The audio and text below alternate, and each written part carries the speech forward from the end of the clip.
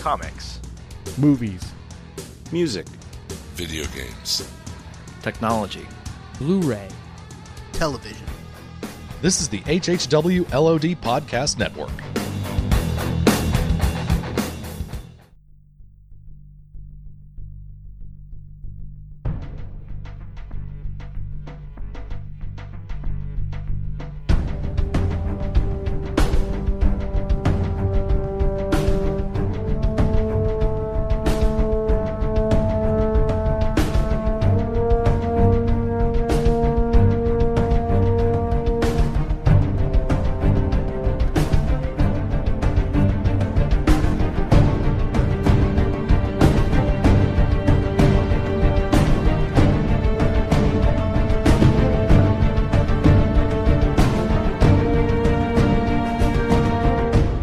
Hey everybody, welcome to the fourth episode of the DC TV podcast, and we have a lot to talk about this time out. Not only do we have new episodes of Gotham, The Flash, and Arrow to talk about, we also have some huge news on the DC movie side, and also your thoughts, of course, in the Facebook group, and all that, and the ratings too. And tonight to go on this magical adventure with me, I have Mr. Chubtoad Rich Sheldon from the Long Box of Doom and many other sundry podcasts. Hello. We have the Donald Trump of podcasting, Daryl Taylor. I saw Deathstroke and he didn't kill me. He saw you with his good eye? Yeah. From the Taylor Network of podcasts. So many, we really don't have time to mention them all, Daryl, but there are quite a few. We will make the time next time. You are a prolific dude. And joining us once again, a returning guest, the voice himself from the Godfathers of HHWLOD, Half Hour Wasted, Mr. Bill McGonnell. Good to have you, Bill. Guten Abend. Now, just a few hours before we got together to record, Warner Brothers dropped their schedule of movies going all the way to 2020. The movies that they're looking to use to do under a lot of the DC characters, and there are a total of 10 if you count Batman v Superman: Dawn of Justice. I mean, which we already know quite a bit about. But so that's 9 movies they announced. I mean, a couple of them, as we get a little more granular, we'll talk about like we'd heard about them coming or whatever. But I mean, this is the first official word that we've had on any of this kind of stuff. We're starting out, of course, they want, I don't know, everything balances on how well Batman v Superman Dawn of Justice does, though. I mean, they're looking for Avenger-sized numbers on that. And if they don't get it, I don't know how many of these will actually, see it all the way through to production. That may be why they spread it out so far. Maybe. I mean, because, if that movie kind of flops, I'm not saying it will or it won't. I'm not making a judgment. I'm just saying, the hypothetical. If it doesn't make the kind of money that they're looking for, and to be frank, they're looking for Avengers-sized money. They're looking, toward $1 billion worldwide gross on it. Then, maybe this plan will be, curtailed, edited, shifted around, or what have you. Well, and the thing is like most of the single character movies from 2017 on, those they're announced for at least cameos in the Batman versus Superman movie.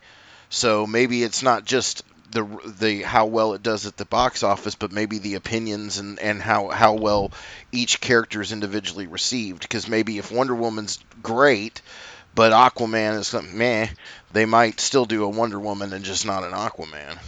Far spread out for me to believe that they're not counting on having to make some changes. If Dawn of Justice does really, really well, I can't see them waiting until 2019 or something to do 2019 to do part 2 or 2017, right? Or to be happy if they're happy with Wonder Woman. I don't even think they'll wait till 2017. I think they'll get right on her doing another movie right away. Well, let's break down the list real quick for the listeners and for us. So we got Batman v Superman: Dawn of Justice. And, as we see the franchise opening up like this, it seems like it's definitely more of a gateway into a Justice League movie than just a Batman versus Superman movie. Obviously, they put the tag on there at the end. That's directed by Zack Snyder, coming out 2016. Also coming out in 2016, and this is the one I'm most juiced about, Suicide Squad, directed by David Ayer. Yeah, but I had heard that we're probably not gonna get a Harley Quinn in that, and that's, to me, Suicide Squad. I don't know. I'm a fan of her being part of that lineup. It could still be a pretty cool movie if they do it as like a heist style movie, or I'm from the old school Suicide Squad. I don't need her to be on it. Like I'm fine with her being on it, but that ain't the version that I fell in love with. Right, I grew up with the same one you did, Daryl. Bronze Tiger, Boomerang, Deadshot, those guys. And I think, did too, but I just like it better with Harley. I don't know. Yeah, she's a great character. I mean, no denying that. No, I'm not denying that at all. That Batman Assault on Arkham animated feature, by the way, was a really good Suicide Squad movie. So I hope David Ayer takes a look at that, before he makes his. Okay, in 2017, the two movies that will be coming out will be Wonder Woman starring Gal Gadot, and then Justice League Part 1, which will be directed by Zack Snyder, with Ben Affleck, Henry Cavill, and Amy Adams, all in that movie. Again, reprising their roles. Right. So I'm surprised they got Affleck for another one of these, but I'm not. I figured that he was going to be all in. If this is successful, I kind of got the thing that he would be all in on this. Well, and if he signed in for one, he probably signed a multi-picture deal. I was reading today about them looking at possible actors for Doctor Strange. Thank you, Heaven. And they mentioned that Ryan Gosling was being considered for this, and that he had, to this point in his career, done none of these tentpole action, expected sequel type movies, because he just didn't want to be tied in to any multi-picture deals. So I think it would make a lot of sense that, I guess Ben Affleck might be a big enough name to get around those conventions, but kind of doubt it. I mean, he's probably there for 3 movies or 6 movies or whatever, is contractually stated. So, well, I mean, I guess we'll hope. Yeah, I mean, he's going to be in 2 movies back to back in 2016, 2017. Right. And then 2019 will be another Justice League movie. I would assume he'd be in that, but I'm getting ahead of myself. In 2018, in between the 2 Justice League movies, we're getting a Flash movie starring Ezra Miller. Now, Daryl, you said you know a little bit about this guy. He's like an indie movie guy. Yeah, that's basically what he is. He does indie films so far. This would be the biggest thing he's ever done in his career. It's just, I don't know. I saw a picture of him, and I don't know. It just doesn't have the look I would think for. Yeah, he does creepy. I don't see which one he would be. Like he doesn't look like Barry Allen. He doesn't look like Wally West. And the thing, if it is Barry Allen, I mean, then this is a confirmation here, like we already knew anyway, but just a firm confirmation that the television shows and the movie world will not ever cross as far as this initiative. Which is a shame, because Grant Gustin is really good on The Flash, but we'll talk about that a little bit later. I agree. The second movie in 2018 will be Aquaman, starring Jason Momoa. Now, we kind of heard about this ahead of time, but we didn't have a date on it or a confirmation. I mean, Momoa has been kind of hinting at it for a while now. Right. Him as Aquaman, and they also announced some of the supporting characters in that movie are going to be. It's going to be the whole Atlantis thing with Mira and Black Manta and that whole cast. So we're looking at more of a classic take on Aquaman. Yeah, I'm surprisingly excited about this one. I've never been a huge Aquaman fan until Jeff Johns with the New 52, which is one of the few things, at least in the beginning of the New 52, that I liked. And that went downhill after he stopped writing it. But I'm a big Momoa fan, and just kind of considering what we've seen and heard, just with the rumors, I'm really excited. I never thought I would be excited for an Aquaman movie. Now, Jason Momoa seems it's very weird casting. Kind of like this Ezra Miller kid, I guess. I mean, it just strikes me as a reach, because I was one of those kids that I enjoyed Stargate Atlantis, and so I saw his formative years, and I know he's done stuff since then. I mean, we saw him in Game of Thrones. He was good in that, but he wasn't asked to do much, and I'm trying to figure out, he doesn't look like Aquaman. I don't think he acts like I would expect Aquaman would act, as just a human, an actor. I just fail to see why this is the perfect idea. And I'm not saying cast Ryan Reynolds or anything, but God no. It seems counterintuitive. I look at him and I remember. Well, I love Aquaman and I've read it. Peter David was the one that I fell in love with. His version of Aquaman, and then the animated version of Aquaman, which looks a lot more like him than any other version I've seen of Aquaman. He almost looks like the brave and bold Aquaman. If you colored his hair. Outrageous. Exactly. If you look at I will not even acknowledge the brave and bold. But if you look at the Justice League of Unlimited version, where he was very Conan-like. Yeah, see, I was just going to mention Jason Momoa in that Conan movie that came out a few years ago, and he really did have the action stuff down and the kind of swashbuckling thing down, and I mean, I could see them trying to make Aquaman kind of like DC's Thor. You know what I mean? He's got the mystical city that he comes from with the race of superhuman, Atlanteans, much like the Asgardians. He has a rich, deep back history. I think more people would see I think it's the Jon Stewart syndrome of Green Lantern, where more people have seen the Jon Stewart version from the cartoon than most have seen the comics. Well, we'll get to that. See, and here's the thing on Momoa as Aquaman, though, is I think it's actually perfect casting, because Aquaman has always been portrayed, or not always, but mostly been portrayed, not quite as the big muscle-bound hero. He's always been kind of pasty white. This guy's an Atlantean. He's in the sea. He's out in the sun. He's gonna have a tan. He's gonna be muscular. He's going to, for the things that Aquaman does, he cannot be what we've seen portrayed, in the 70s and 80s and even recently. I think, you dye his hair. I think he's a perfect choice. And I think Momoa is a great actor, and I think he can deliver it pretty well. Did any of you guys see that pilot that the WB did for an Aquaman series with Ving Rhames? Mm-hmm. I didn't see the whole thing. I just saw like a 5-6 minute clip of it. That's what I'm afraid of. That's what I'm afraid of here. I think, like I said, if they sell it like you said, Daryl, like a Conan type adventure story or whatever, swashbuckling and swords and everything, I think that would be an easy sell. That's the first, because when I saw that they picked him because I thought he was going to play somebody else when they were talking about him going for a role in DC. The first thing I thought was the animated version of Aquaman, which has him. He's got the big fat necklace. He's got the medallion.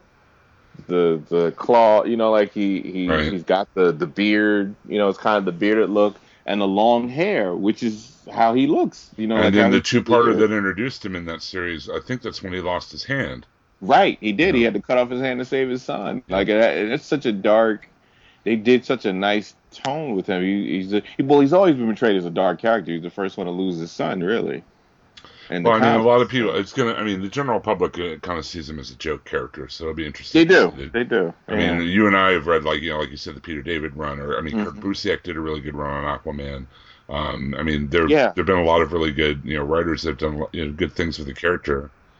But it'll be an interesting sell to the public in general. It is. It's like our Green Lantern. Yep. And then in 2019, we get a Shazam movie. Which we'd heard rumors about before with Dwayne the Rock Johnson as Black Adam, and they said different universe, different tone. Well, I just remember that they said when they were talking about Shazam, they said that this would not be in the Justice League universe, so it'll be a different type of. They'll take it seriously to a point, but it's not going to be that same tone as the other Superman and then Batman. Different tone would be fine, but I'd still it'd be nice if they just connect it somehow to it, Well, it could be connected, but often its own little separate area, like Fawcett City or whatever. And I could see their Shazam movie being a little more kid-friendly than some of the others because of the magical and mystical aspects, and of course that's what they were saying. The wish fulfillment of the kid becoming the big superhero. So And not to mention, like, even though Harry Potter is considered for kids, that's pretty dark. Yeah. Kids, so you can do stuff, like you can take it seriously, but still, still skate the fence on being too dark for kids, I would say. Now that same year, we're going to get Justice League Part 2, also directed by Zack Snyder. So I guess the two Justice League movies will just be telling one story, pretty much. Probably. And then in 2020, we get Cyborg starring Ray Fisher with his own movie. Could be cool. And then Green Lantern, another Green Lantern movie in 2020. Obviously a reboot. I doubt they're going to bring back Ryan Reynolds. Yeah, that's done. Yeah. Done thing. I would, you know what, and this is a pipe dream, and I know this won't happen, but I would love them to have the Jon Stewart Green Lantern in this movie. I would too. Or at least have it that they're all already here. Like, like they're already established and,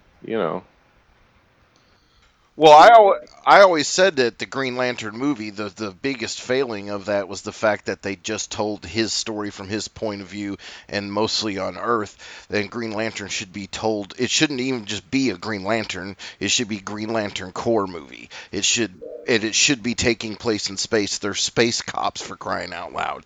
Let's focus there. Hallelujah. And try not to have your villain be a really mean cloud.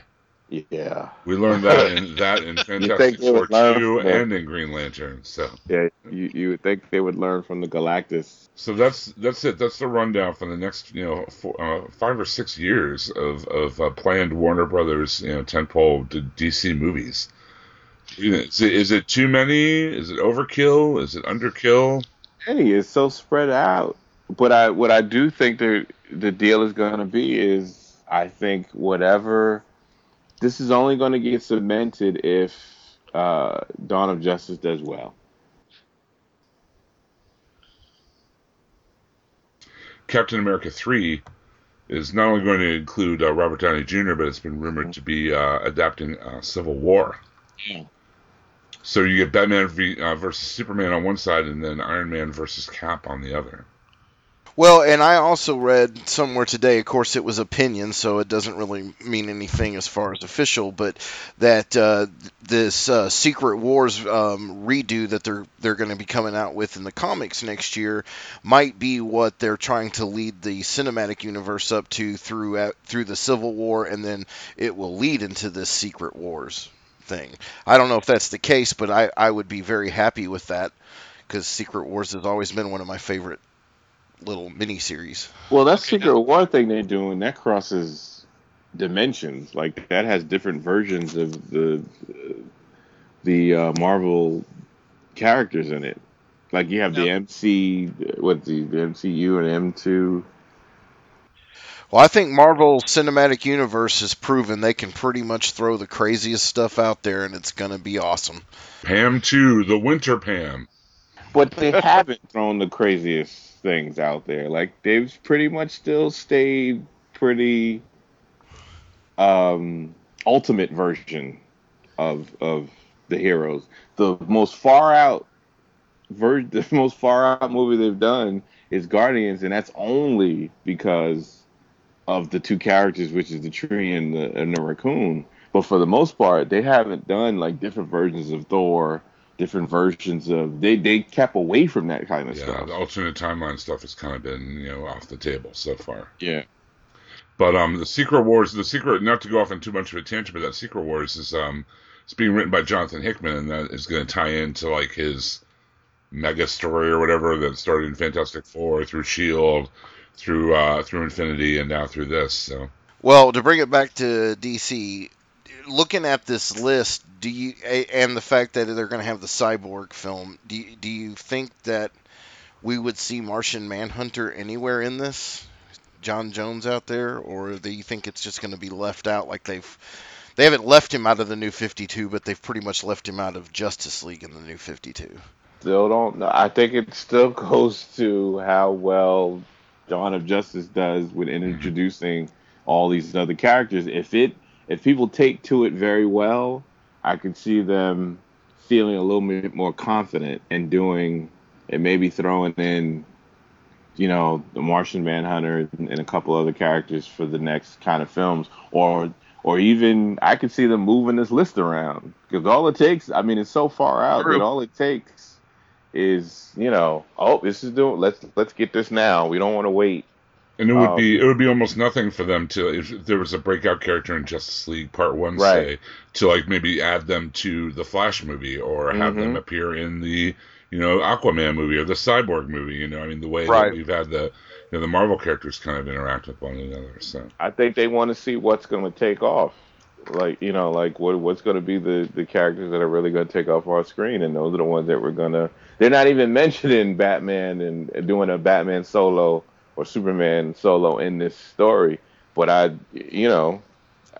bet you if those are the characters that they like most of all out of everything, and they don't take to the other versions of Flash or whatever, I could see them saying, well, the hell with that. Let's just do another Batman movie or another Superman movie. They're pretty much built in for them to kind of do that if they have to. Like if something isn't well received like they want, but just parts of it is, they could fix it. Like when you give yourself a list this far ahead, it seems like they're really trying to see what's going to happen with this next movie before they just, really submit. Yeah, you make a great point. I mean, like I said, this is all hinging on how Batman versus Superman does. If it, even if it makes decent money, even if it like breaks even on its promotion money and production money budgets, I don't think it's going to be good enough for them. I mean, I think they really are looking for Avengers-sized money on this, and they're still cutting back. I mean, they just announced today that Warner Brothers is still cutting back because they want to streamline the production company to keep it under a certain budget, so that when whatever money they want to make a certain amount of money, but they also know they have to pull back on how much they spend as well. So I could see them in a heartbeat if they have to make a change, just make the change, because it's pressure. Like every time a Marvel movie does really well, shareholders want their money.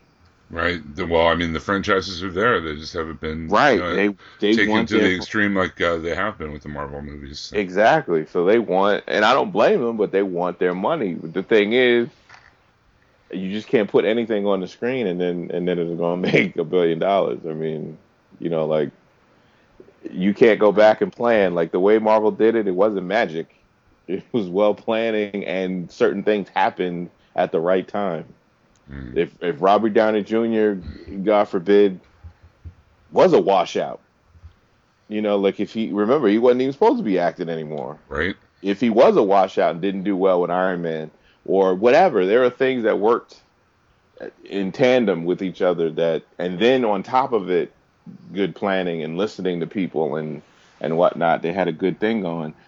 Like DC can't just run because people want it to go like that. They just can't make it happen on screen because people want certain things to happen on screen right away, or else you get you get a lot of mistakes, or you get another mess that sets them back another few years. So yeah, I remember when Green Lantern was going to be their Iron Man for them to base all the franchises on. Yeah. Well. That's a lot to think about and a lot to digest there. Like I said, 10 movies over the next 4 or 5 or 5 or 6 years here. All right. Let's move on to what the podcast is really all about, the television though, and to our shows this week. Unless anybody has anything else to add.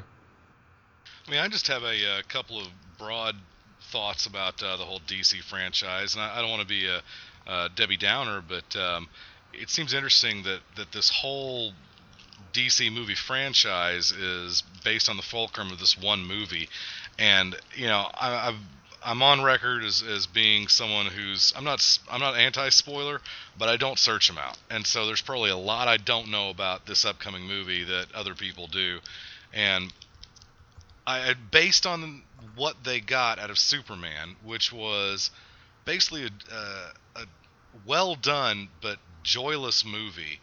The whole reason that I think the Marvel franchise, the Marvel movie universe took off was because it was fun to go to the theater. You had a good time. You literally left with a smile on your face at the end of it. And I don't know about you, but at the end of Superman, I mean, incredibly well done. It was kind of a beating. I mean, I've never even considered, trying to own it or anything.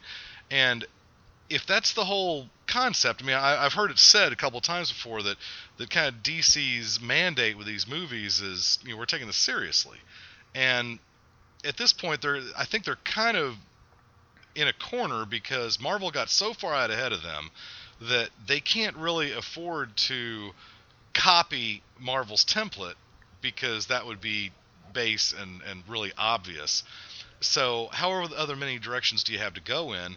And to keep it as serious as Man of Steel, I mean, I'm not going to be interested in seeing all these movies if they're all that grim. I need a little bit of sunlight in these things, and I'm not sure that we're going to get it. I think they tried to follow Marvel's template earlier when they had a lot of hopes behind Green Lantern being their Iron Man, their gateway movie, to bring these other franchises in. I mean, they're already talking about a Flash follow-up, like a Brave and the Bold thing before it even came out and things like that. So, I mean, they tried the Marvel template, it didn't work for them. So they really, I mean, they're bringing out their two biggest guns, Batman and Superman, to start, to kickstart this, this new, franchise of movies. And, it's pretty much the opposite of what Marvel did. Marvel worked their way towards a team of all their heroes. I mean, they're starting out with a team and then disseminating the heroes from that. So it'll be interesting to see if the strategy works for them. Yeah. For the record, I hope it works out because there's enough room in this world for, Marvel and DC film universes, and I'll buy my tickets, assuming that I don't walk out of the theater feeling like I've been punished for something. I will enjoy going to see the movies. So all I'm saying, I guess, is I'm concerned. There's just, if DC had a track record to trust, the whole reason they could kind of stretch their wings with some weird stuff with Guardians was because they had built up so much, positive emotional equity with the audience through just sheer hard work, going through Captain America and Iron Man and all those crazy guys. I just think they proved it, and what they've done has been a gradual build, which is kind of shocking in this day and age. So, again, for DC, it's kind of a bad sign that Marvel, I don't think they could have done it any better.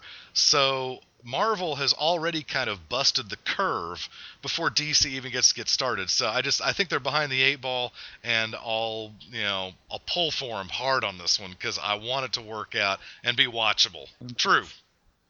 Well, it's all in the personnel. It's all in the crew and your creative teams that get behind it. I mean, if you didn't have, like Jim said earlier, if you didn't have Robert Downey Jr. and you didn't have Favreau and you didn't have Feige and all these different aspects that came into it, I mean, they're truly what made it what it is. I mean, it wasn't just the strategy of Marvel itself as a company or a strategy as Disney itself. Of course, it wasn't Disney yet then, right? And it has to do with hiring the right kind of talent. And if anything, DC has proven over the last couple of years, they're not hiring. Not all the Marvel films were that so great. Okay, they were good enough that people were there to a broad audience. They were appealing to a broad audience enough that it got good numbers. But Thor 1 was okay, but it really wasn't. I don't think it was such a strong film.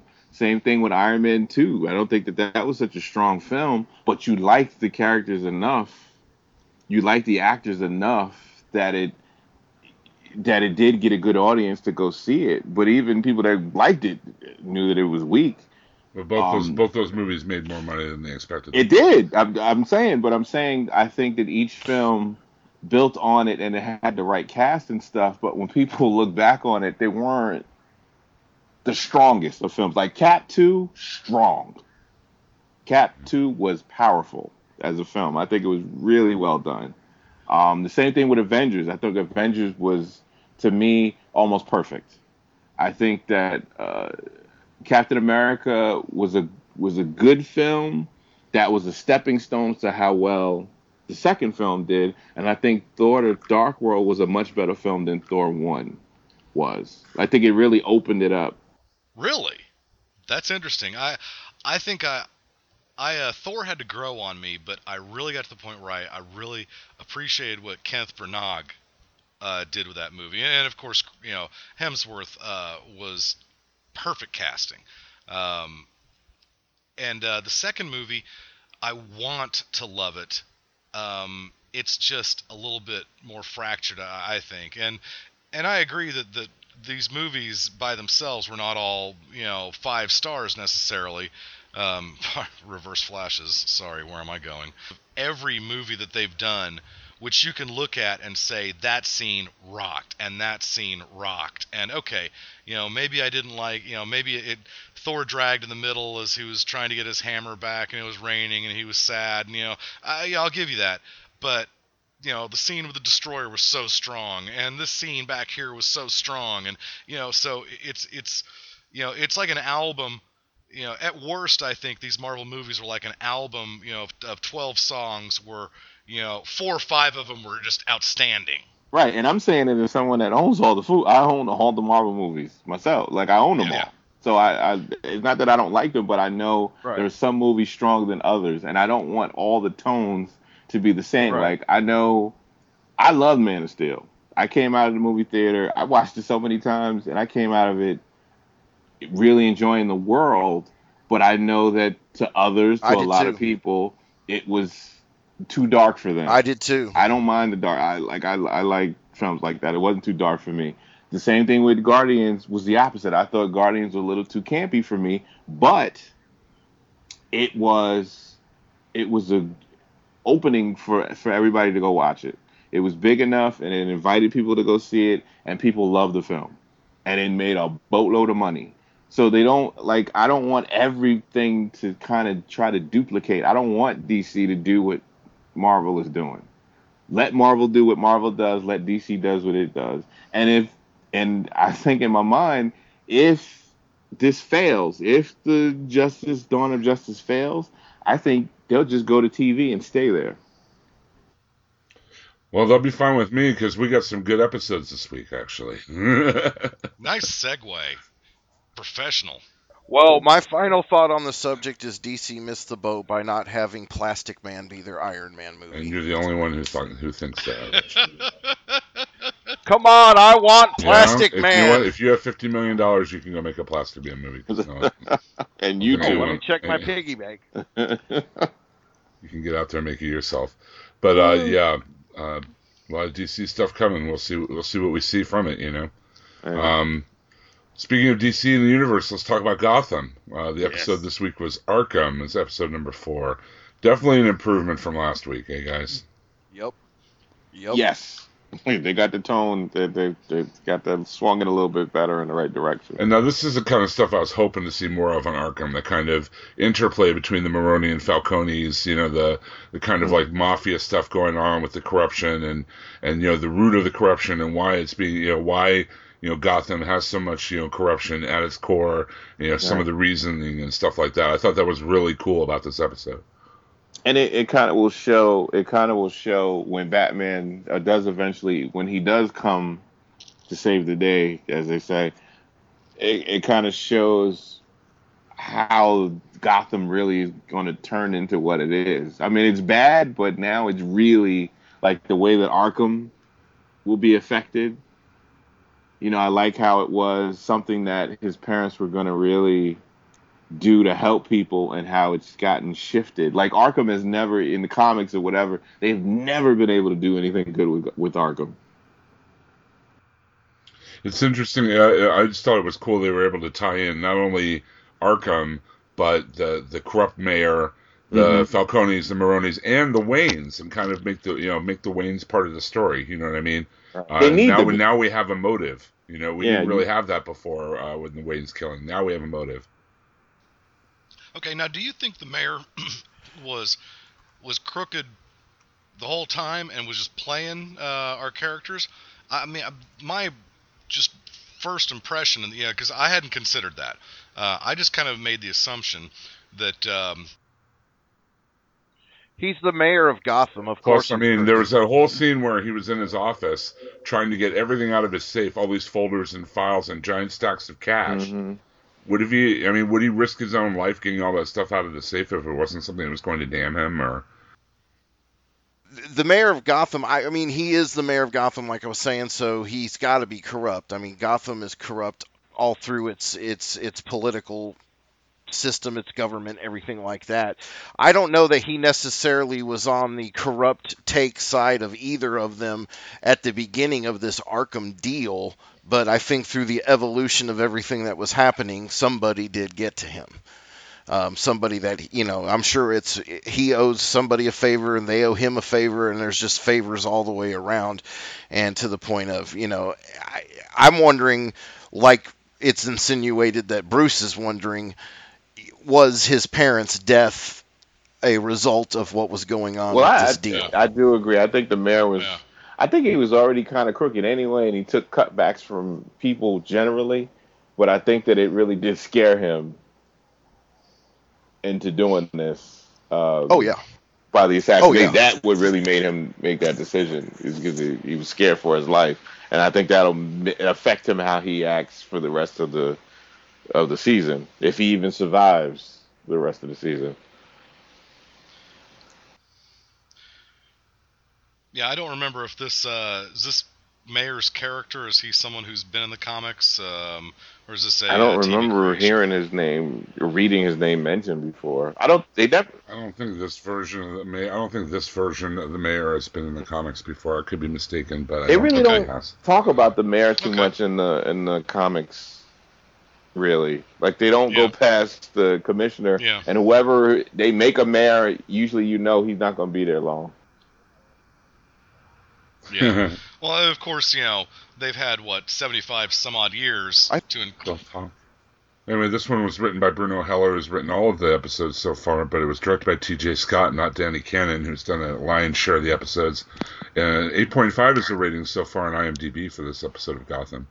What did you guys think, yay or nay? And we got to see also, this is probably, I'm probably the only person that was bothered by this, but there's no way you could promote a dishwasher to a restaurant manager.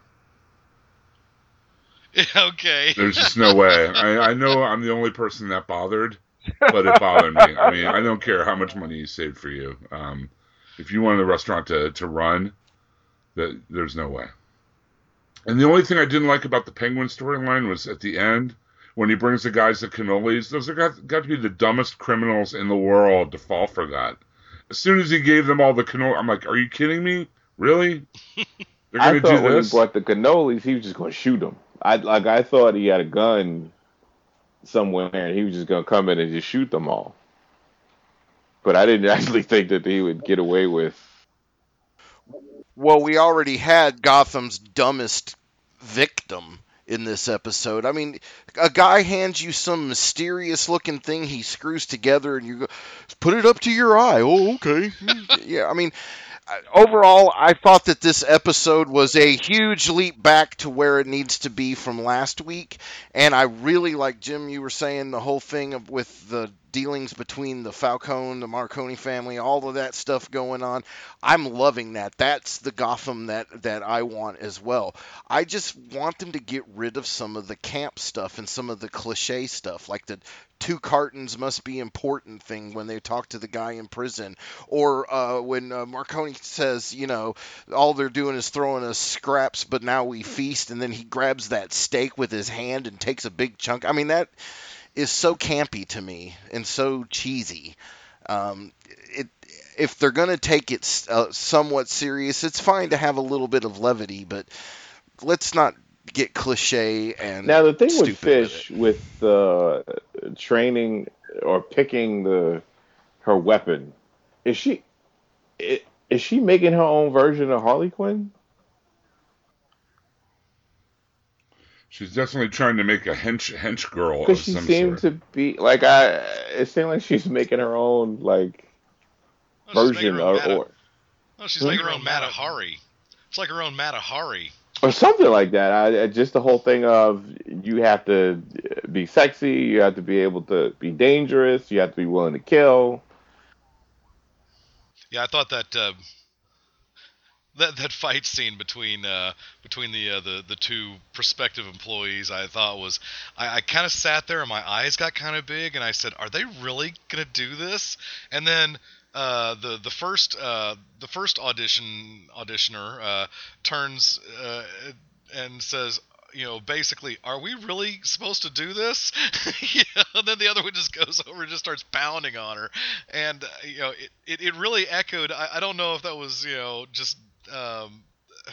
just a happy accident, but for me to think something which I think is fairly obvious like that. It's like, are they really going to have this scene? Are they really going to, do a cat fight? And then the actor turns basically to the camera and says, are we really having a cat fight here? I just thought it was kind of a real odd moment. It actually didn't take me out of it. If anything, some of the, again, this series is grim enough that I don't want to show it to my kids, at least not my 7-year-old, which is a shame.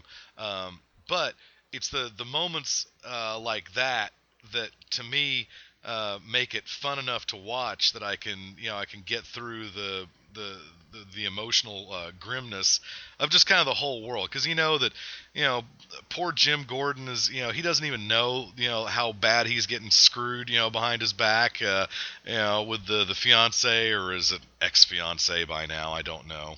I guess at some point they pretty much have to get together, so my only real problem with this Gotham thing is that it's just, once again, it's the insane amount of prequelitis that just the whole, it almost seems like a waste of time to watch this, because you're not necessarily going to learn anything new. I mean, it's reading the House Atreides, Harkonnen and Carino books from the Expanded Dune series, and it's episodes 1, 2, and 3. It's just, we know where it's headed. And so I'm not going to learn anything new. So, it almost feels, when I really get down and try to analyze it, that I'm kind of wasting my time watching this show. With that said, I'm amazed at how it's not learning something new. You don't want to learn something new necessarily. We've had all these versions of lore from the Batman universe and from Gotham going back 75 years. I want to be entertained by getting to visually see that played out. And instead, we're getting this underlying plot and story arc going on that has so much promise, but then we just get all this camp and goofiness and cliches, and Jada Pinkett Smith trying to do her best Eartha Kitt voice as this ridiculous Fish Mooney character. To me, when I buy this on DVD or Blu-ray, I want to go in and find a way. I'm going to cut all of her scenes, and I bet that the entire show will still be fine. I had a friend once who, back in the old VHS days, he was also an engineer, but he would take Next Generation episodes, and he would cut out any scene that had Wesley in it. And a lot of that first season, those episodes went fast, brother. But the thing with the show is, if you go into it thinking you're gonna get something new, stop watching it now. Unless they totally change everything and make it different. I don't see how you could expect the show to kind of change the mythos of Batman. I think we talked about that on a previous episode. Somebody said, what if this? I think Frank, it was last time, said, what if this story had started out with the Bruce Wayne being killed? Right. That would. And yeah. Thomas and Martha Wayne being, what I mean? And you're saying there'd never be a Batman, and then that's a whole nother show. But to actually to build the show at that point, it's Thomas Wayne at that point, and you're on Earth 2 now, right? Exactly. So, but to have a show that is going to be, you're saying Gotham, and how Jim kind of builds himself into who he's going to be, at the same time that Gotham kind of solidifies itself as being the horrible place that it is. I don't what can you? I mean, I really can't. If you're going into it with that, wanting to see something totally different from what you've seen before with this, I don't see what else they could do without changing the whole thing. I think for me, I'm I was willing to give it a chance. I was almost reluctant to start watching the show. It's like, can I carve another hour out of my life? Blah, blah, blah, blah, and so I find myself, I'm smiling when I say that I'm surprised at how strong I think the show is and how much I enjoy it. And that's great. I'm really having a lot of fun, and to me, a lot of the campy, it's just the show's just meaty. It almost feels like a network version of the freaking Sopranos, and I mean that as a compliment. But it's better than I thought it was going to be. I mean, it's just everything about it. It's just well done. I mean the directing and the acting and the writing is good enough, and the set design and the lighting. It is a sexy, pretty absolutely, show. Absolutely, it's a gorgeous show, and that helps a lot. It doesn't necessarily look like it should be on Fox. It looks like something you expect to see on HBO, frankly. So I consider all these things compliments, and I don't mean to sound like I'm kvetching, about, I'm not trying to nitpick here. It's just these are just thoughts that have been kind of shading my reaction to this whole series, and to find that I'm enjoying it so darn much is surprising to me.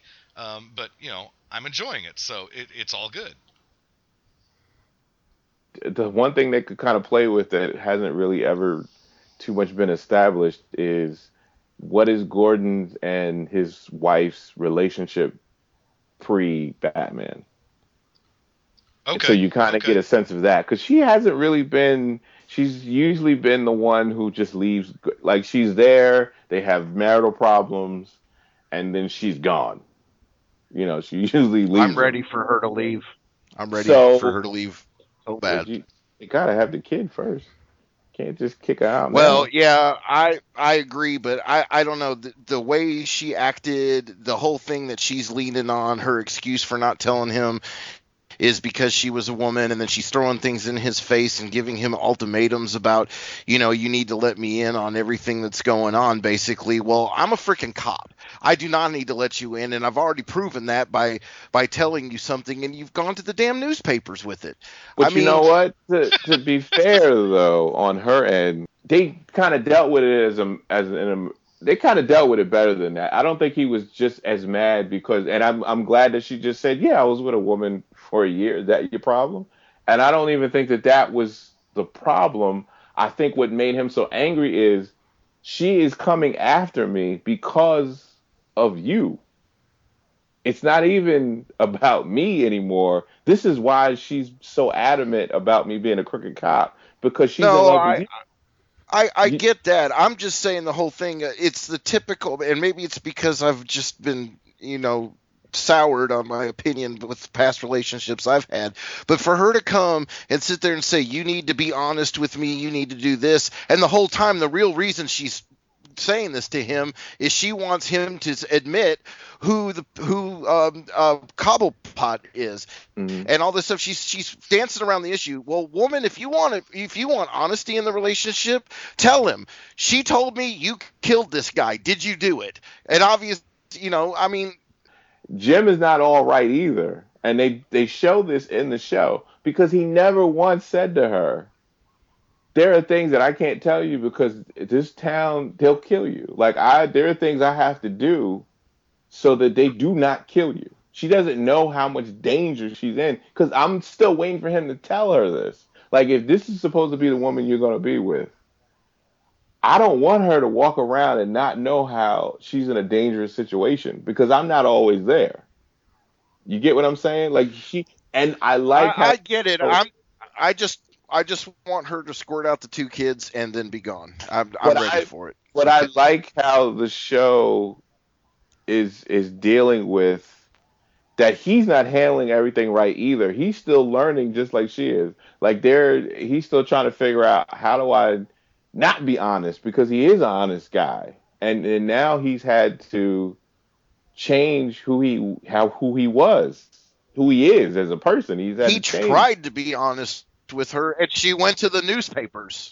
Yeah, he was. You know, but he did, I don't know. Said to her, she's coming from a thing of her life's never been in danger. She's never had that threat. She has no idea that I was sitting in a meat factory and I was this close to being shot to death. Like you're holding valuable information from her that she should have gotten. Now, if she does the same mess after you told her this how dangerous this is, I'm done. Because you're going to get us both killed. But to not tell her these things, I think I kind of like how it's dealing with it. How about this? So overall, yay or nay? Sorry. I'm just going to, that's where I was going, dude, okay? You just crashed my segue. In 3 and 2. So, episode 4 of Arkham, yay or nay, guys? Yay. Yay. Yay-ish.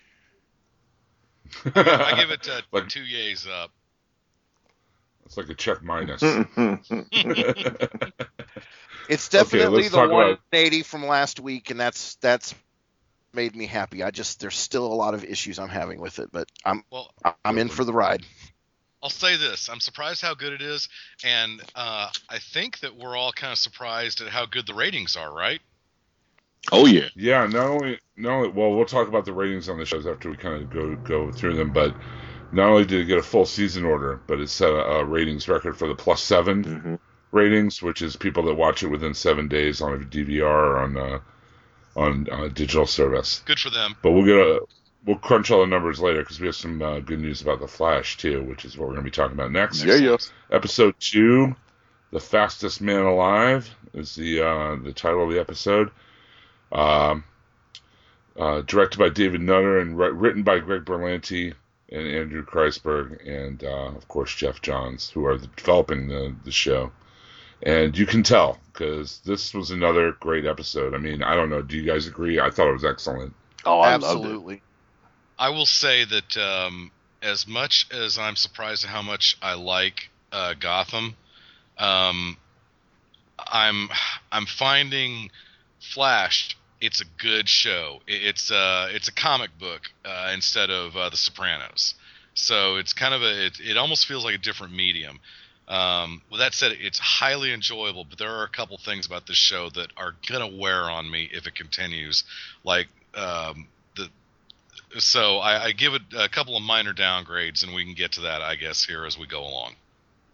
Okay. What I could go into it right now too. Mainly, it's the team they've got around him. I like Wheelchair Dude. I can take the building guy, but man,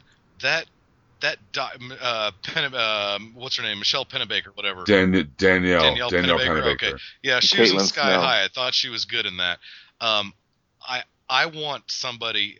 I want Professor Zoom to jiggle his hand through her brain and end it for all of us. I can't take her. Jeez. Her character is written so one note.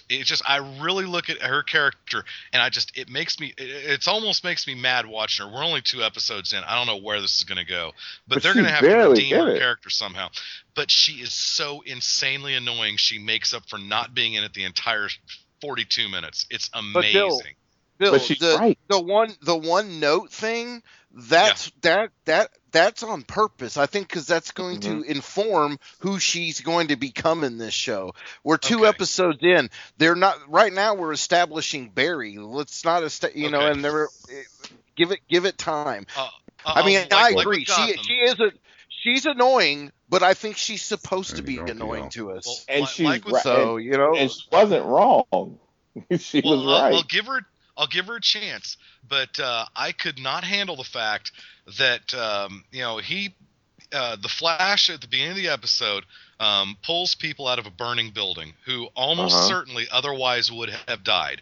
What's her reaction? You're supposed to be here at the lab running tests. What are you doing out there freelancing? It's like he saved lives, you dumb. But Bill, that's not what she said. What she said was, we agreed that you were going to go after only metahumans because you are the only one that has the ability to fight them. We don't know how your powers. We don't know how your powers work. We don't know if they could give up on you at any time. We don't know if they're killing you at the same time. She was the only one concerned about Barry. Okay, by the end of the episode, she's totally on board. Once she Like at the beginning of the episode, she's I'll give you the beginning of the episode. She's kind of prickly. Mhm. She catches Cisco's character or Cisco Ramon, like helping him out with the computers or whatever. But then by the end of the episode, when he like tells them that they're behind him or whatever, she's totally on board by then. because they figured out because you have to look at the whole episode. We want Barry to run in there and save everybody, but she's his doctor. She's been the one taking care of him all the time he's been in his coma. So And if think this about was, it this way. go ahead. Are you reading the current, and it's Marvel, but are you reading the current Amazing Spider-Man? No, Bill? I haven't written a few. I've not. Okay, well, anyway, Peter Parktopus's old girlfriend, who is now advising the real Peter Parker, goes to point out, hey, when he was doing his things in your body, he was making selections of and being selective in what he does, because you can't do everything and save everybody at the same time. And she proves it by having a police radio, and they listen, and he's like, oh, I need to go to that crime that's going on, or oh, I need to go to that fire. And then she's like, hold on. And then all of a sudden you hear, hey, fire's taken care of, and the police are like, cancel the backup and all that stuff. And that's the point she was trying to make to him about the whole burning building and stuff is there are firemen, there are policemen, there are other people that will take care of this stuff. Those people can't take care of a guy who splits himself into 6 versions of himself. Okay, and that's her point. And so, I mean, yes, she is kind of an annoying in the way that she delivers her things, but she's very bitter right now. She just lost her fiance 9 months ago to the very thing that gave him powers. So I get her bitterness, but she's making the point of, you are not Superman, and even Superman can't be everywhere at once. Okay. And we see that really well in that scene in this episode where he gets beat up by Multiplex the first time he meets him, and then has to run away and just kind of lick his wounds or whatever. But I mean, Caitlin Snow's character is going to be our way into Firestorm, because her fiance was Ronnie Raymond. And what I like, even in this conversation we've had just now, how animated it got about no doubt, man. I was like, because whoa. you care about Barry, and like the show already kind of established how much you care about Barry, and even his stepfather, his stepdad, or his foster father. At first, I caught myself getting mad at him how he was talking to Barry, but then I had to pull back too, because she comes from the same place as Caitlin does. I don't want you to die. Like, even though she treats him pretty mean, her whole point is, I don't want you to die. Like I was just gonna say, and the thing is these shows, this and tonight's episode of Arrow, go to further show kind of what we got a little bit in Smallville, but not quite as satisfying. That all of these metahumans and superheroes and vigilantes and costume heroes are going out there and they're doing their best to save everybody. That's their mission in life. They're here to protect their city, and now we're getting actual opposition to that by their supporting teams. We're actually not just seeing the Flash, we're seeing the Flash and friends, the Arrow and friends, and it's bringing that humanity into it. I mean, Arrow gets a little too CW-ish at times, and Flash, it's more an actual, we care about you, we care about what you're doing, we care about making sure you do it safely, we don't want you hurt, but we fully support what you're trying to do. We just need to do it as a team and think this out. Like, I knew that he was passing out because of the food thing and the metabolism. I kind of assumed it, and that's only because of years of reading the comic. To Wally West, because you never had that with Barry Allen in the comic. Right. So it's really cool that they brought that in. Yeah, but they don't have there's no rule book. The only one that knows his future is crazy scientist guy, kinda. Like, no one else, there is no, map to, he's going to be fine, he's going to be able to do this, he's going to be able to do that. Like, she's legitimately worried about what's happening with him. just like his dad was, his stepdad is. Like, and I need to see that. Like, I don't, like, I want to see Barry running around doing everything, but we also need to see the limitations. Like, if he could just run around and just do everything, it kind of be like, well, okay, then his episode should take 2 seconds because he'd be able to beat everybody. I see what you're saying, and I agree with you. I think maybe a better way to phrase my issues with the Flash to this point are just that it is a little too CW. It's not as bad as Smallville. It's not as bad as season 1 of Arrow. But the characters there just aren't enough shades of gray in these characters. It's like, the bitter doctor, and you've got the genius, who could build anything, and he's in the most classic comic book way that you possibly do. And they're building this ensemble. Give me 1 second, Daryl. And the thing is they're doing it so smart. Like right now, one of the things that I see people complaining about, is he going to constantly have to deal with people? Every metahuman comes from the whole accident with the reactor and all that other stuff and the lightning. Well, no, I don't think that's going to be forever. But I think what they're doing right now is they're giving us this kind of a freak of the week sort of thing coming from that in order to kind of establish Barry and those characters, and they're building them pieces at a time very smartly, I might add. And then eventually, probably mid-season or a little before, hopefully, we're going to start seeing an overarching story arc that's going to have to do with one specific villain or one specific set of villains. And that's what they're building to. They could not write this any smarter than they're doing. They could not shoot it any better. I mean, there are scenes that have been acted out in these 2 episodes that, to me, should at least be submitted for Emmy consideration. The scene last week between Barry and his father in the prison, the scene this week with between him and his surrogate father. Just those different things, like what Daryl was saying. I mean, it's speaking to the emotions. This is the way a comic book story on television should be written. And I think right now it is the best scripted television show on network TV.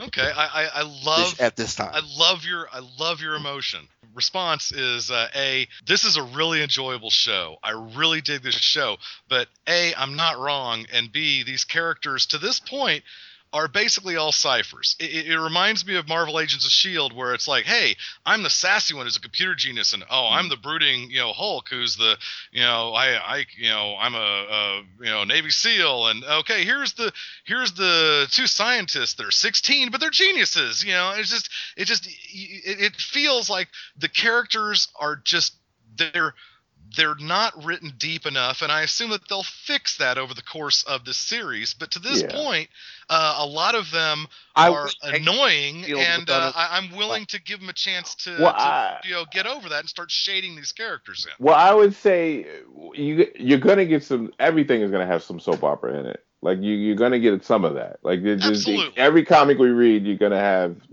it, and I do think it's a habit to look for it probably more because it says CW on it than if it was on an NBC or a CBS or we're more sensitive to the soap opera stuff. No, but it's a fair assessment to make. But when I even think about it, I was thinking about when I saw Iris. We know he's in love with Iris. Yes. I timed it. The only Iris Barry thing that you had to deal with really was when he went super fast and she kept saying what's wrong, and he went super fast and was like talking to her without talking to her, like telling her the truth without telling her the truth. Yeah, about how he felt. That was like that was maybe 10 seconds, and it was on to the next thing. Like it really, it was more about his quest to about his father. Like you really hits home how much it really affected him as a child, his father, and how much he never stopped believing in his dad. And now to have these abilities, it kind of reaffirms what he thought. And then to have that connection with his surrogate dad, because they could have written it as the surrogate dad just being a pain in the behind all day. Like, Barry, you can't do this, because they were really writing it like, Barry, you can't do this, you can't do that, you don't know how to be a superhero, you don't know how to do this. But they cut it and they took care of it in one episode where the guy was like, look, you have to stop.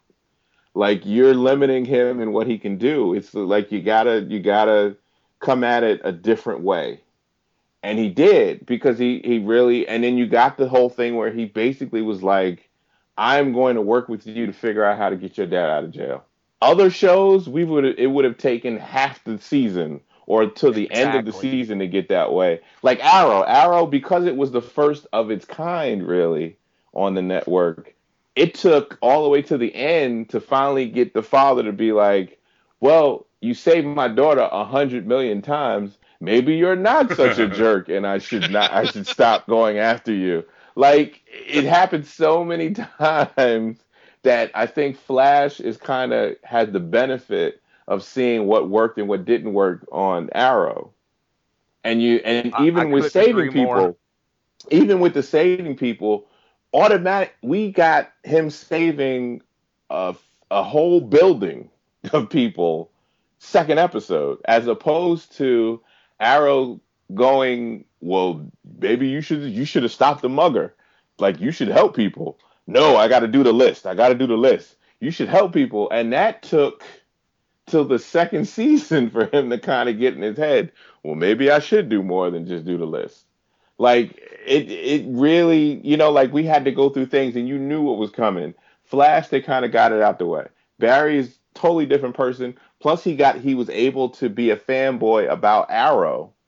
And he's like, I want to be a hero. I want to save people. It's not about me being famous. I want to save people. That's who Barry is. And what it is, and I think this is the point that you're trying to make, too, is with Arrow, CW had to sell their usual or viewership following on this superhero show. Right, it did, yeah. A comic book show. And it worked. And they did it. And yeah.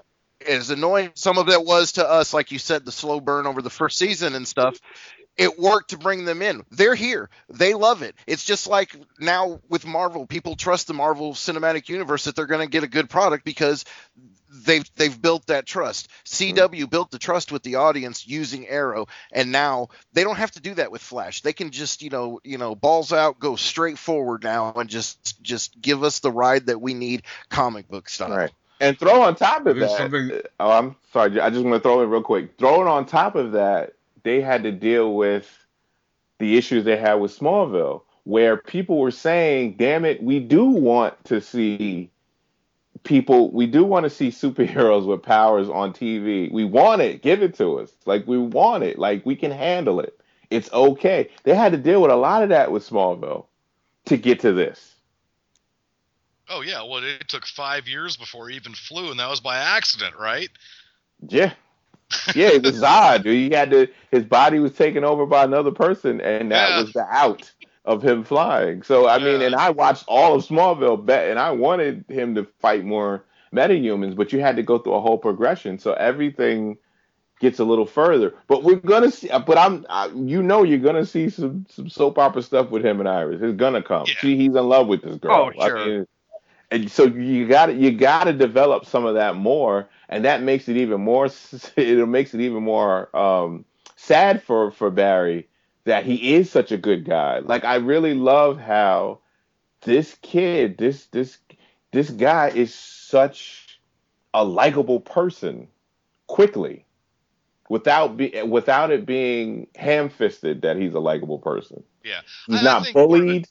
And what I also like is that we didn't have to go through a whole thing of him being bullied constantly. He was bullied a little bit in the beginning of the first episode. We got that, but what they threw on top of that was he was bullied because he tried to help some kids that were getting attacked. The characters in Flash are just they're shallower. That just means that they're written more simply. There's not as many layers to them, at least not yet, and that's okay. I think a little bit of it is, I watched Gotham right before I watched Flash, and again, Gotham just has a different feel. So I think that this show is really fun to watch, and I would definitely recommend to people they need to be watching this show if they like the genre, and it won't let them down. But it's just it's a different style of storytelling. You know, it's just The layers it are is, there, it is Bill. a CW. Well, and again, I'll give it time to develop, but Yeah, but it's little just, by it is a more. And I'm sorry if I'm beating the subject to death. I truly am. But No, we it need to feels like a more discuss it. Well, Yeah. it just feels like a more. Thank you. It feels like a more CW style of storytelling, where the characters are just written in a more straightforward way. You know, I think there's it's genre television. I think. Yeah. They're giving us the onion from the layers and the inside out instead of peeling the layers of the onion outside in, and Yeah. that's what's good about it. And there's Okay. a corniness to the show. Like, I'm watching it, and there is a corniness to the show. Like, it does get really corny. well, in some and what of I the- like about it, what I like Which I about like. it, I don't have well, a problem like- with it. well, like the Marvel movies, like I was, I was mentioning about Man of Steel, that it was joyless. This show is far from that. This show is fun. This show is, this is kind of what I was hoping to get out of it. Then what are you in terms of complaining my about? general feel. I'm just bringing stuff up. Now, I'm still, I see what you said about the doctor chick. I still want her to get her brain vibrated apart by Professor Zoom. If we could Well, do that that, would the be show would be cool. perfect.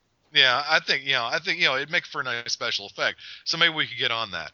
But no, I really like this show. And I just think that the issues I have with it, are substantive enough that, maybe people out there in podcast land, consider this a fair warning if they haven't dove into it yet.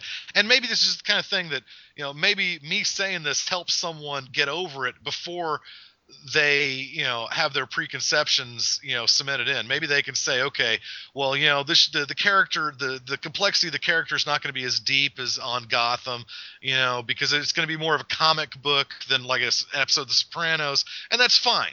So maybe if you have more of an if your expectation can be a little broader based on this information, then maybe I'm just doing a public service, and I'm not trying to be bitchy fanboy. I think with episodic TV, Bill, you have, it's a slower burn as far as character development. You don't have to have the conciseness and the brevity that you have in a movie or a 1 hour presentation or whatever. You have a whole season to at first you can paint them with very broad strokes, but as the season goes by, you can fill them in with more detail. And I think that's what you're seeing now. I mean, you use the example of S.H.I.E.L.D. I mean, yeah, they were all stock characters from Joss Whedon's, Bag of Tricks at the beginning of the first season. But now in halfway through their second season, those characters, have grown over the time. You have a lot more time to let the characters breathe and kind of, evolve over time with episodic television, rather than a movie or something, in a shorter format. And this is only the second episode. I mean, as she ties into the subplot, with Ronnie Raymond and all the other stuff, we're going to see more character development on her part. And I mean, you made the point about overarching stories or whatever down the road. I think we're already seeing the first overarching story with Harrison Wells. Mm-hmm. I mean, he stabs William Sadler playing Simon Stagg at the end. Because of what the Flash is going to become, And he'll be a threat. And I think we have our Reverse Flash now. I don't know. What do you guys think? I think It's possible, but Maybe. I could just say the awesomeness of this episode can be summed up in 2 words, and that is cosmic treadmill. Nice.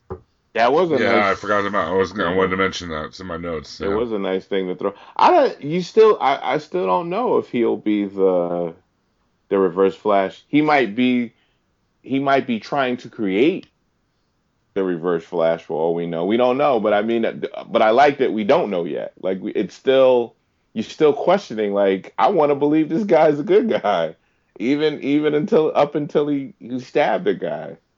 Like, he really played it very well up until he stabbed Stagg. And even when he stabbed Stagg, I'm still thinking, I know from the comics this dude was a jerk anyway.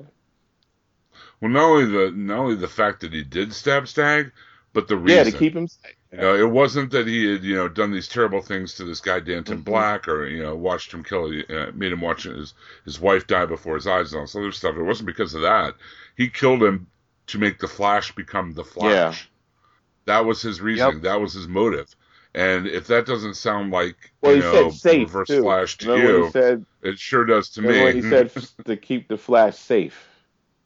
Yeah. Yeah, I'm thinking it probably is, but it's still.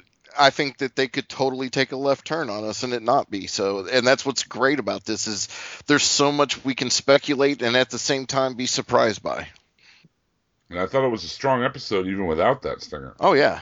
Yeah, I do, and I like Iris too. Like that has been a problem with the CW to me too, and I think Jim, you agree with me, and a lot of other people have been saying how the female characters have been kind of weak with Arrow, like with Laurel and stuff. Except And for Felicity. Yeah, I was going to say we're seeing a little bit more. Well, of Felicity, Felicity's strong. but- That's why I didn't mention her. I'm just talking about Laurel and Speedy, the sister.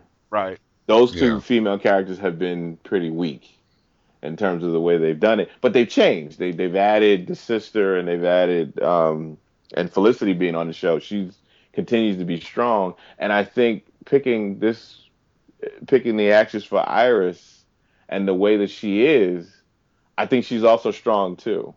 Like she doesn't come off as being annoying or selfish or mean. Like she just really doesn't know that Barry's in love with her. I mean, it's not something where you feel like I hate you because you don't know that he doesn't love you, that he's in love with you. He's so in the friend He's zone. in the friend Even even the Flash cannot, with his super speed, cannot escape the friend zone. But the part that really pulled it on top for me of how making me like her even more was how she protected Barry as like her father. How she even going so far as to lie to her father to save Barry from getting in trouble. Right, when she was a little kid. Right, those little details right there make me like her even more. So as the show progresses, we see how close they are, and I think I can see why she sees Barry as her brother more than she would see him as a potential love interest. Like, because he's been the tragic figure in her life, and she always feels like she has to protect him from everything, like her father does. They both feel like they have to protect her. Let's start to wrap up the Flash. I just wanted to talk a little bit about that stinger at the end after the credits. Mm-hmm. I mean, last episode we weren't sure if Harrison Wells was a good guy, bad guy, or indifferent. Now it's pretty clear he's going to be a bad guy. So, do you guys think he's our Reverse Flash, or is he someone else? Or I don't even think he's a bad guy yet, because we don't know what he knows. But he killed that guy in the end of the episode. He straight up stabbed him. We don't know what Stag knows. I mean, we're assuming. I mean, I know that there's, the first thing we do is think because he murdered that guy without him doing anything to him, that he must be a bad guy. But we don't know if Stag killed someone or is responsible for mass murder or, down the line, because it seems like Stag is not really that reputable of a businessman. Oh yeah, well he screwed over Danton Black, the guy, aka Multiplex.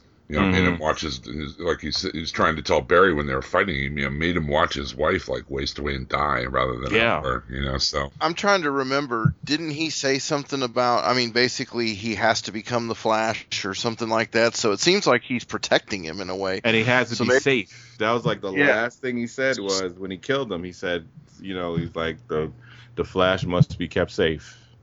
So I don't know if he's actually evil or if he's kind of a lawful neutral to lawful evil kind of guy, basically doing what needs to be done to keep what he wants to happen. Yeah, that was the thing that really got me. It was he didn't kill Stag because he put Danton Black through all that, or that because he was an evil person, or whatever. He only killed Stag to protect Barry. Yeah, and that kind of motive kind of makes me think Reverse Flash, like the Hunter Zolomon version. He has to make sure Barry becomes the hero he was meant to be. I don't know. Maybe I'm reading too much into it. No, I'm reading the same thing, but I'm wondering because we get tricked so many times. That's probably for reading comics and stuff. But I'm wondering if they're giving us so many clues that it's going that direction, and then you turn around and it winds up being the Iris's boyfriend, the evil one, and that maybe he doesn't win that fight with Iris's boyfriend, right? Maybe and that, and then on the other hand, maybe that's just something to throw us guys looking for Easter eggs off. Yeah, you know what I mean? That's what I'm thinking. I mean, I think one of the two of them is going to be the Reverse Flash, or like Daryl's saying, it could be both of them, and the one's going to fail and the other one's going to succeed because he's obviously from the future and has knowledge of what can and will happen, so he can manipulate it. He seems to want him at his best. Mm-hmm. So it makes you think Reverse Flash that we remember the last one. But then I think, what if he has to be alive for some big thing that's going to happen that would prevent, like maybe there are thousands that got killed, but what if there are, millions that he will save down the line? And if he's not ready, that won't happen. Wasn't John the one who introduced the Hunter Zolomon character in his run on the Flash? I think the new one you're talking about. Yeah, the new Reverse Flash. He was, because the profiler guy, Right, the profiler guy, Hunter Zolomon, not Eobard Thawne, the guy from the 41st century. Right, that was Wade. I think Wade dealt with him more than anything. Yeah, I think so. Plus, I think he was from the Silver Age originally. Right. But, what if it's a combination of both? What if it's like that kind of, the Hunter Zolomon thing about having to, forge him in the fire of despair for him to become this great hero, and it's somebody from the future who's, trying to make sure he reaches his destiny or whatever. I could see that, John's maybe taking elements from both. I don't know. Like I said, it's all speculative so far. And I'm thinking the whole H.G. Wells thing is obviously, it's a cover. It's a play on words. So, he's definitely not that name. So I'm tending to lean towards what you're saying, Jim. But at the same time, like you said, man, they could just be doing everything they can to throw us completely off. And what if it's like in Marvel's the Kang character, where there's many versions of him, right? And one is more mature than the other. Like one is Immortus and one is Kang, like the evil Kang, and then you have Immortus, where I've done so much bad and it really hasn't helped anything.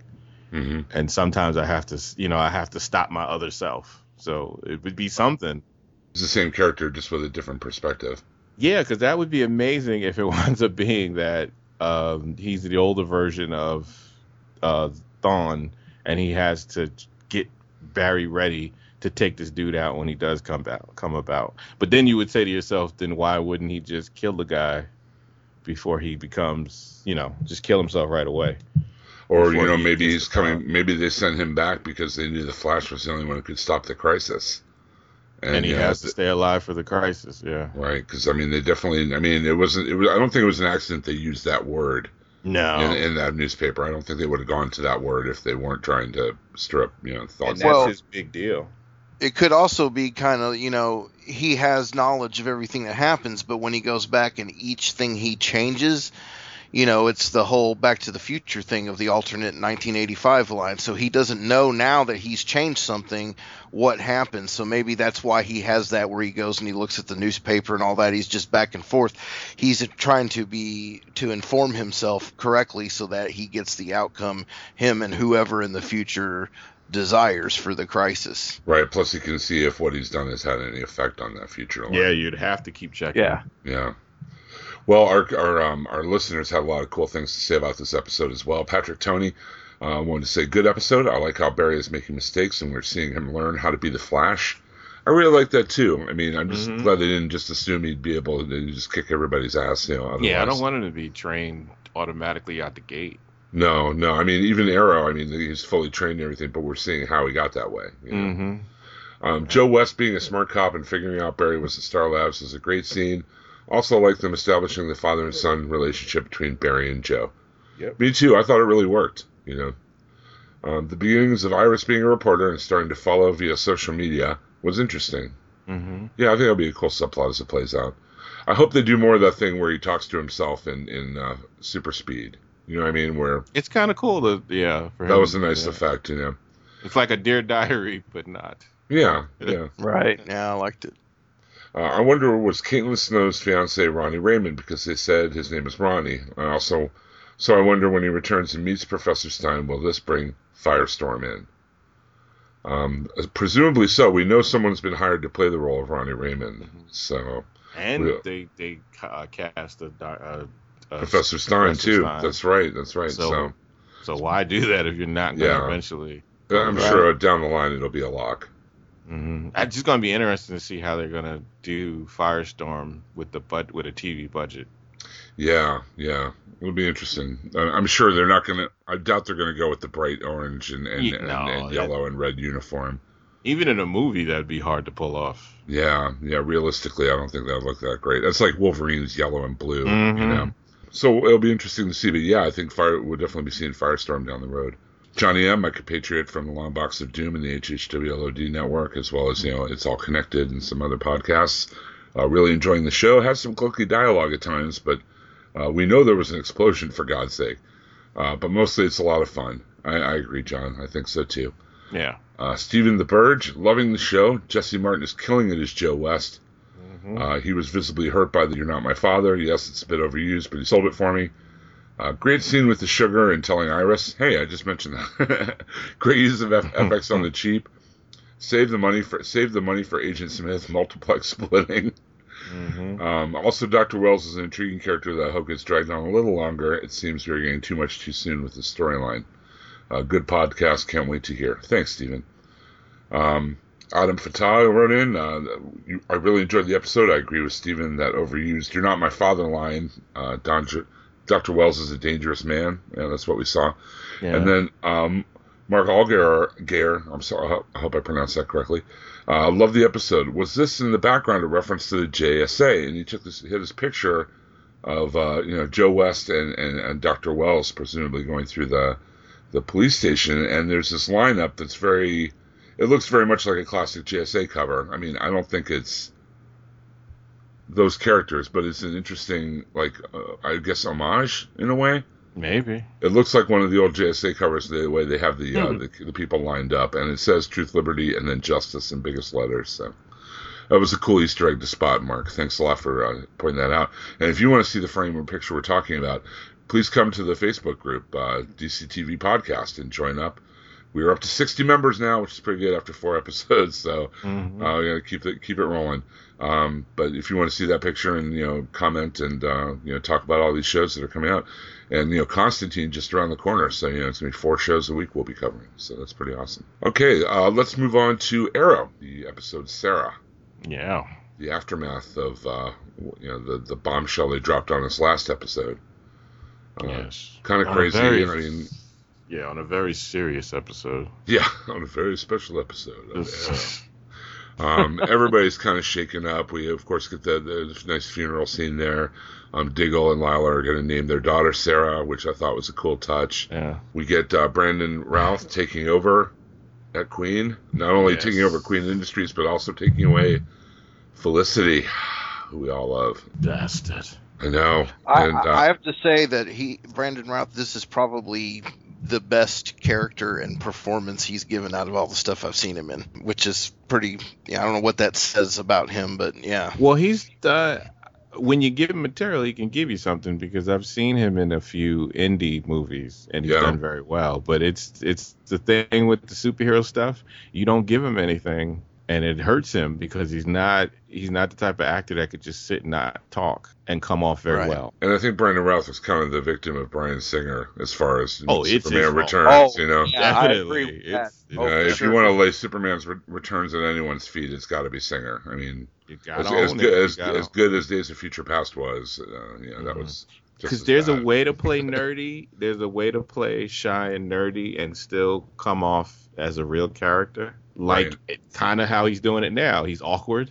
You take away the money, he played it. The first episode of Arrow, he basically played Clark, but in a better way to me, because he came off as awkward, but likable and charming, and that's how I would picture Clark. Plus, he's written smartly. Like it's cool to see a character who we keep getting, hearing is so smart and so innovative, actually speak like someone who is smart, and not rude.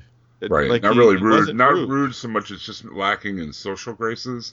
And that's how I would. Frank, Yeah. That scene where Felicity finally comes to him for the job, or I don't know if it was that scene or earlier, the one where he saw visibly something was really bothering her. Oh, by the elevator, when they reached the elevator. Right, he says, "You're not mad at me. I know that I've made enough people mad to know that it's not me that they're angry with. It's something else." It's that type of caring. I thought that was good dialogue. I thought it was well written. But yeah, I really enjoyed this episode. I really, like I said, the little touches. We also get to some good action as Roy and Oliver take on a mercenary named Lacroix, who they think is Sarah's killer, but turns out not to be. Yeah, it's not Komodo. No, it is not Komodo. So I still think it's Thea being trained by her father.